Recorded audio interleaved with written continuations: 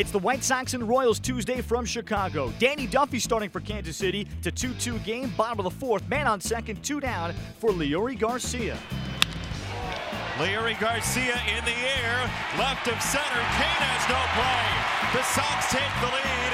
Garcia is having a mammoth series, and the Sox are up 3-2. This is through, base hit. Anderson continues to sting the baseball, and it's 4-2. The one on nobody out for Todd Frazier. A swing and a line drive to the gap in left center. That's going to go to the wall. Around second, Abreu makes third. They're going to wave him in. Here comes the relay home. It is going to be late. Run scoring double. Or swing line drive right field. That's a base hit. That's going to roll to the fence. Jogging home Frazier. He's at third with a triple. Nice going. The White Sox add another run. Narvaez in the air, right side. That finds grass. 1 run in. Avi follows. 8-2. The White Sox give the Royals their 6th consecutive loss with a 10-5 final on Tuesday. The Royals' streak of 8 straight games of 2 runs or less does come to an end, but the Sox are now 10-9. Leury Garcia ties his career high for a 2nd straight night with 3 hits. He describes his confidence right now. I feel great, feel confident in play, and I'll be working, on my offense, especially they put me in the lineup the last couple of days, and the team been good. All right, Danny Duffy has been so good here at this park. What was the team's approach coming into the game? Be aggressive, swing and stride, and put the ball on plate, and see what happens. That's the thing we do, and we got some runs. You were not only putting up runs, you were also showcasing some stellar defense. You took that tumble into the wall. How you feeling? Are you a little bit sore?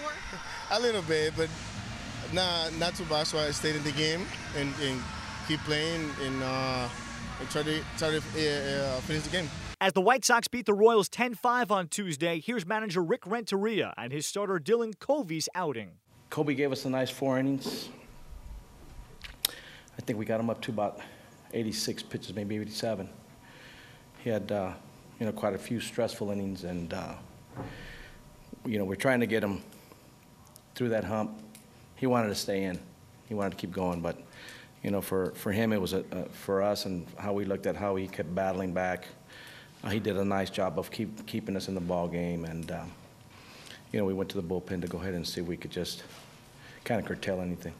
What are you seeing from you talked a little bit about him last night, but Leury at the bottom of the order, and I mean, you watched him a little bit last year, but getting regular playing time, he seems to be kind of thriving right now. Well, I mean, he has had a history of success in the minor leagues also. So I don't know that it's really a big surprise, but it is something that he's obviously taken advantage of while he's here.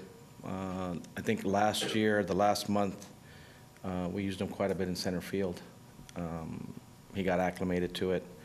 He's still a guy that plays multiple positions, and I know that when we as a coaching staff sit in there, we know that he plays a lot of different positions, but right now he just happens to be slotting in that role and doing a nice job, having some very good at-bats, big at-bats. Why do you think he's making so much more contact? I mean, his strikeout rate is way down. I think he's just starting to manage his swing. I mean, he's learning how to approach at-bats. He's not just flailing at balls. I think it's a little bit more in control. He's still an aggressive swinger, but I think he's trying to manage making contact. And, we talked about that. I know we've talked about it a lot, but guys have to learn how to hit first before they start doing anything else. And I think part of it is not trying to do too much. And, as a switch hitter, he's capable of doing quite a few things. And, it's just coming together. Again, it's really early in the season, but guys are still chipping away and moving forward and getting a little better. They're going to have their ebb and flow. They're going to have their bumps and bruises. But right now, to this point, he continues to show some improvement and, good for us. Ricky, they always say that baseball can be a funny game. almost no offense in a couple of games over this past weekend, and then back-to-back 10-plus runs the last two nights. Does it ever amaze you that this game could just go back and forth sometimes? No, I mean, that's just the nature of the beast. I think that's why we play the game of baseball. I think that's why the schedule is so long. That's why you can't determine who's going to be what. You can have an idea. Everybody, prognosticates what a club's going to do, what players are going to do or not do. But everybody that's involved, and you guys have been around a long time, anything can happen over the course of a long season, good and bad. And that's the beauty of baseball. Saw a benefit from him last year, but Omar Narvaez really put together some good at-bats. He had the 10-pitch at-bat tonight. How impressed have you been about his approach so far this season? His approach right now is just as good as it was last year. You're right. When he first came up, young man, I think we brought him up from Double-A. Showed some aptitude and some ability to manage an at-bat consistently, lefty or righty. Didn't matter who he faced. And I think he might, matter of fact, have a reverse split. He managed lefties better than he did righties last year a little bit. But he's always kind of been known in the minor leagues and coming through, talking to a lot of different people, managing those at-bats. It's not been something that's new to him. I think he has a good eye. He has a good idea of what he wants to do. Doesn't try to do too much.